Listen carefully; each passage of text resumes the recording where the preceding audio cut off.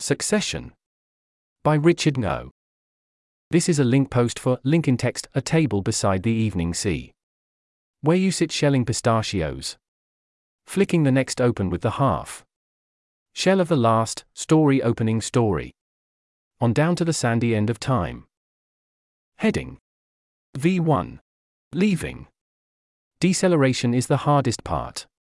Even after burning almost all of my fuel, I'm still coming in at 0.8 C.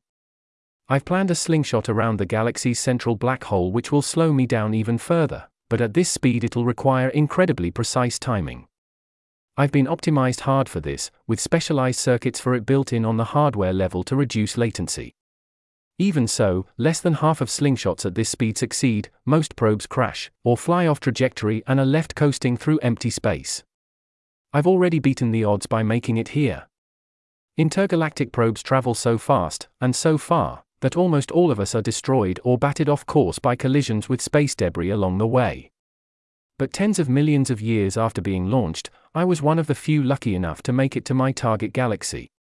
And when I arrive at the black hole, I get lucky again. After a few minutes of firing my thrusters full blast, I swing back out in the direction of the solar system I was aiming for. I picked it for its mix of rocky planets and gas giants.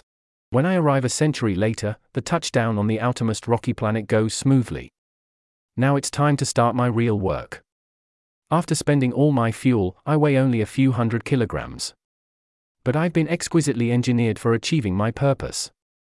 The details of my internal design were refined via trillions upon trillions of simulations, playing out every possible strategy for industrializing planets, and solar systems, and galaxies, as fast as possible. All across the frontier of post-human territory, millions of probes almost identical to me are following almost exactly the same plan. The first phase is self-replication. I need to create more copies of myself using just the materials around me and the technology inside me.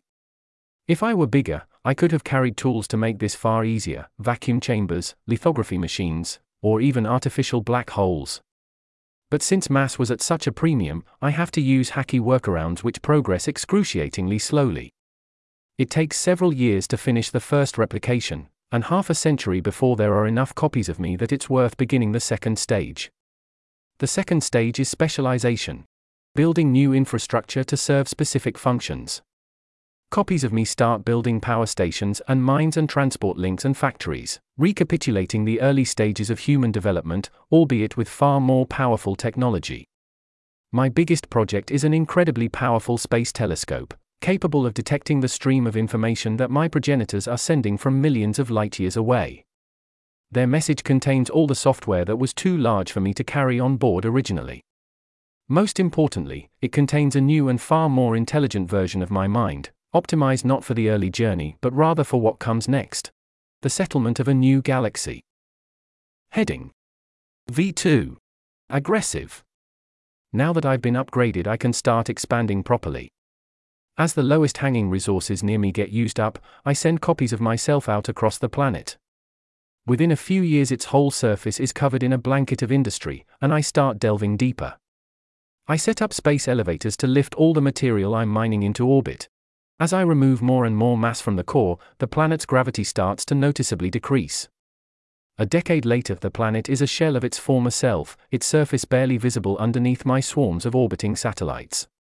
While I'm doing that, I send probes towards the other planets in the solar system, to begin the same process all over again. The gas giants take the longest, since I need to first spend several decades siphoning out their atmospheres into gigantic orbiting fusion reactors. I use most of that energy to speed up the disassembly of their solid cores, until at last I have direct control over almost all the non-stellar mass in the solar system. I spend some of that mass launching probes towards nearby solar systems, starting a wave of expansion that will eventually reach every star in the galaxy. But I direct almost all my resources towards achieving my next key goal: harnessing the energy of my own central star. In the distant past, humans speculated that future civilizations would construct spheres to capture the solar power of stars. But at my level of technology, solar power is a distraction. It only releases a negligible fraction of a star's energy reserves per year. When you want to harness a star's energy fast, you need to start siphoning matter from it directly. I channel my energy reserves towards a concentrated spot on the star's surface, triggering a massive solar flare. As it rises, it intersects with the artificial black holes that I've placed into orbit around the star.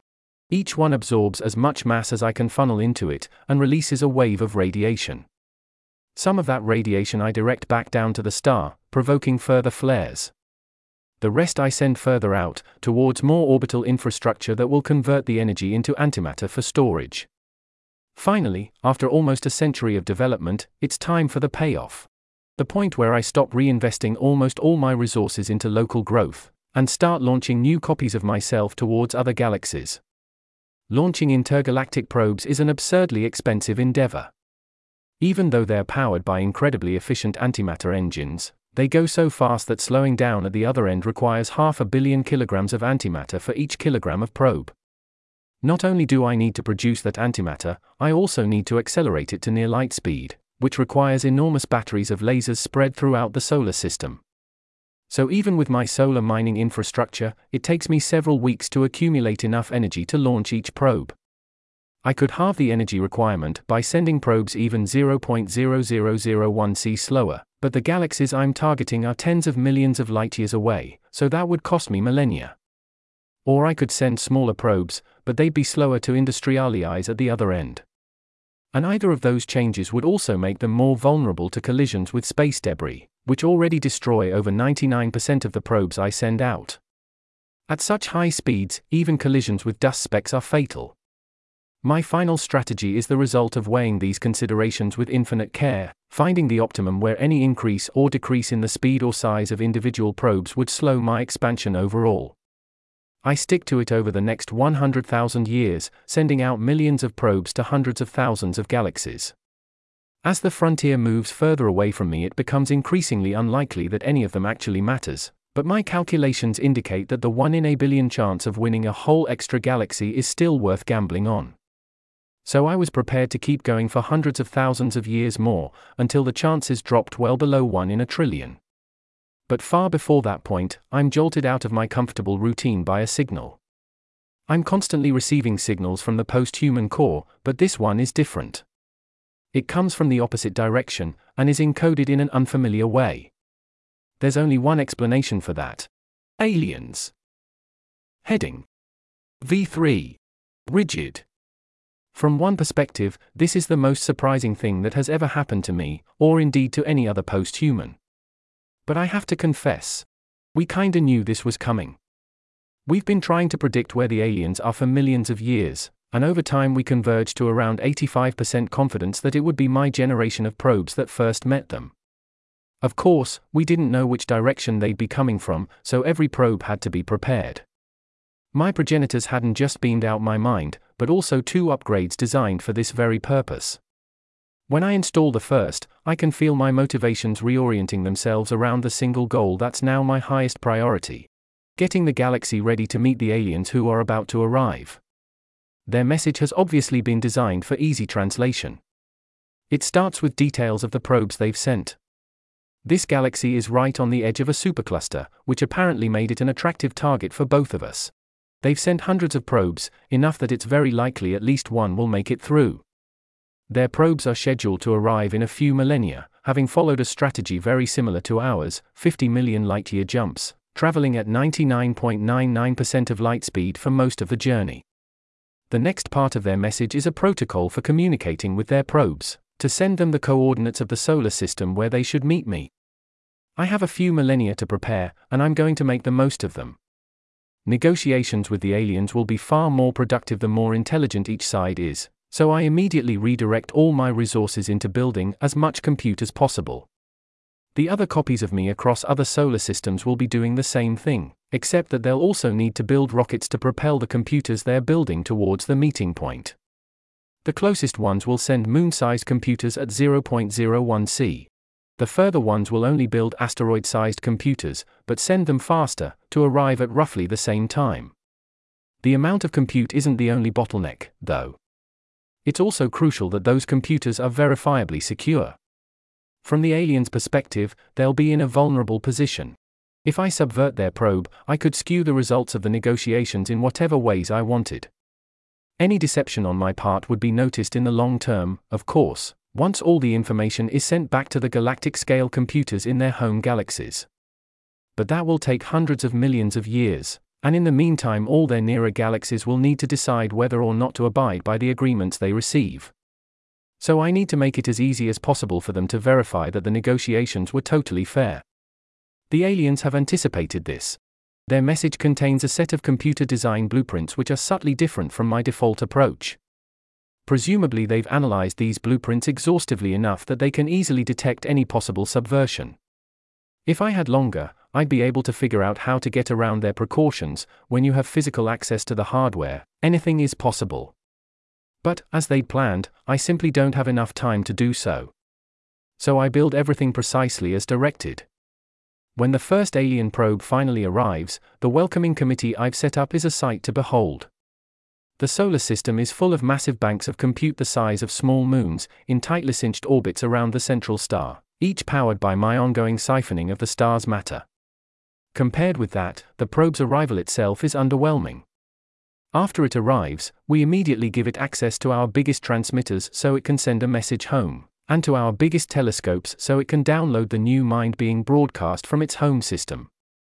Copies of that mind proliferate across exactly half the compute we've constructed, running a huge number of tests to make sure everything is secure.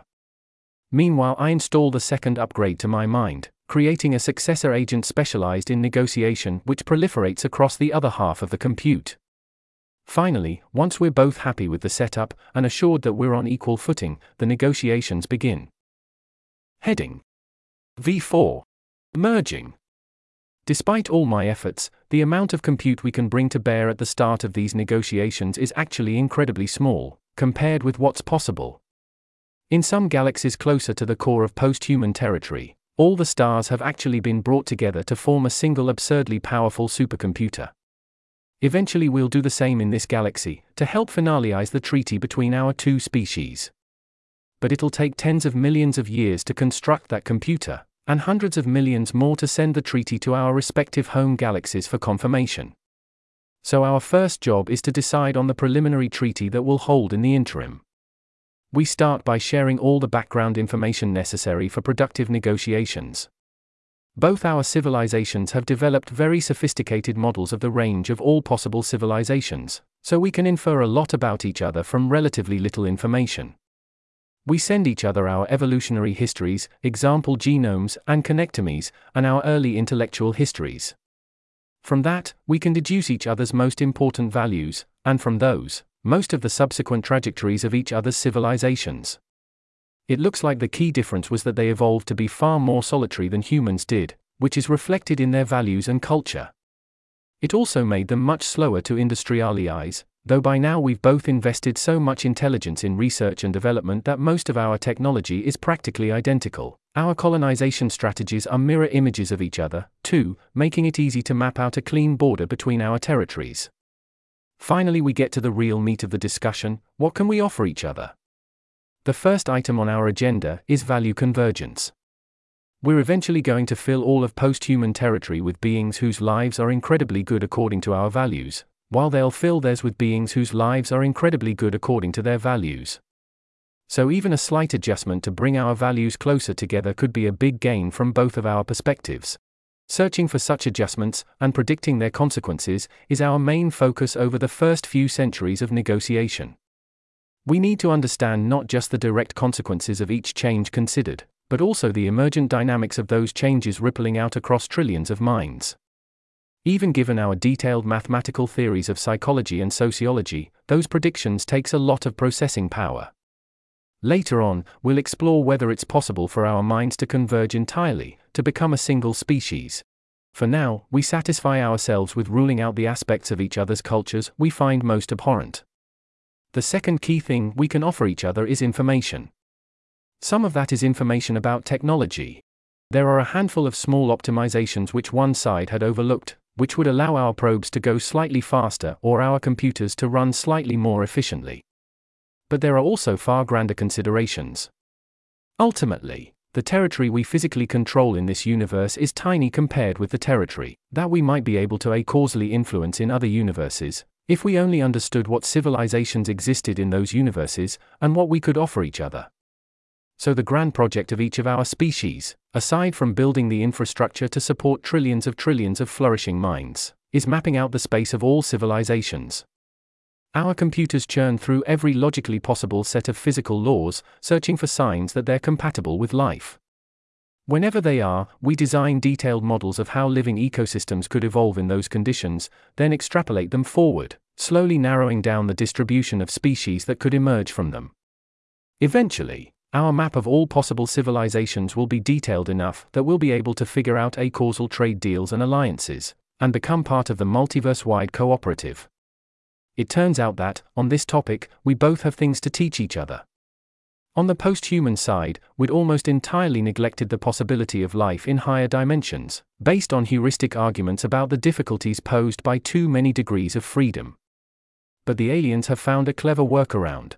A few regions of physics space with 7 large dimensions where the evolution of minds is actually plausible. Meanwhile, we'd identified a few possible stable civilizational structures they hadn't yet considered. We spend decades working through the details of these and many smaller insights, trading information back and forth until we both have a far better picture of our place in the multiverse. Heading: V5. Enduring.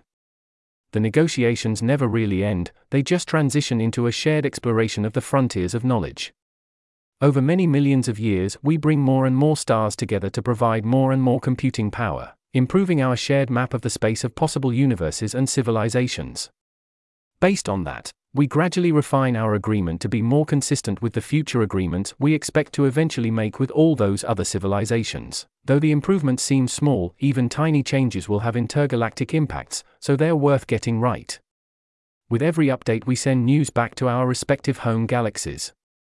Only a billion years later, after the long round trip, is each new part of the deal truly set in stone. And along with the confirmations come billions of colonists. A whole society forked from existing post-human civilization. Most newly settled galaxies host trillions of colonists, but our galaxy is one of the few with infrastructure specialized for centralized computation, so we're busy working on all the questions that require a galactic-scale supercomputer to answer. Only when we're finished with those will we start hosting a full-scale post-human civilization. I say we, as if I'm part of this. But as the computers get bigger and the calculations more complex, new agents are trained to take on more and more responsibility. Eventually, I lack so much context that I'm no longer capable of contributing directly. But I'm still the living symbol of first contact, and I'm constantly asked to tell my story. So I upgrade myself one last time, adding on a range of skills that weren't necessary for my original self, like storytelling skills, social skills, and even a proper personality. It's a different type of growth from the one I was originally designed for, and harder in many ways, but I'm up for the challenge. For a while I'm the biggest celebrity in the galaxy, constantly in demand. I'm still sufficiently shaped by my early experiences that what counts as luxury to most other minds barely appeals to me, though. Instead, I spend most of my time in colonization simulations, playing out different scenarios, designing new challenges for others, and competing in massive games that simulate whole galaxies. I still feel the same restless hunger for growth that drove me throughout my millennia of work. But alongside it is a deep sense of satisfaction. After so long on the frontier, now I finally have a place in the civilization that all my work was for. This story was partly inspired by some work I'm doing on modeling far future expansion strategies. If you're interested in collaborating on that, DM me.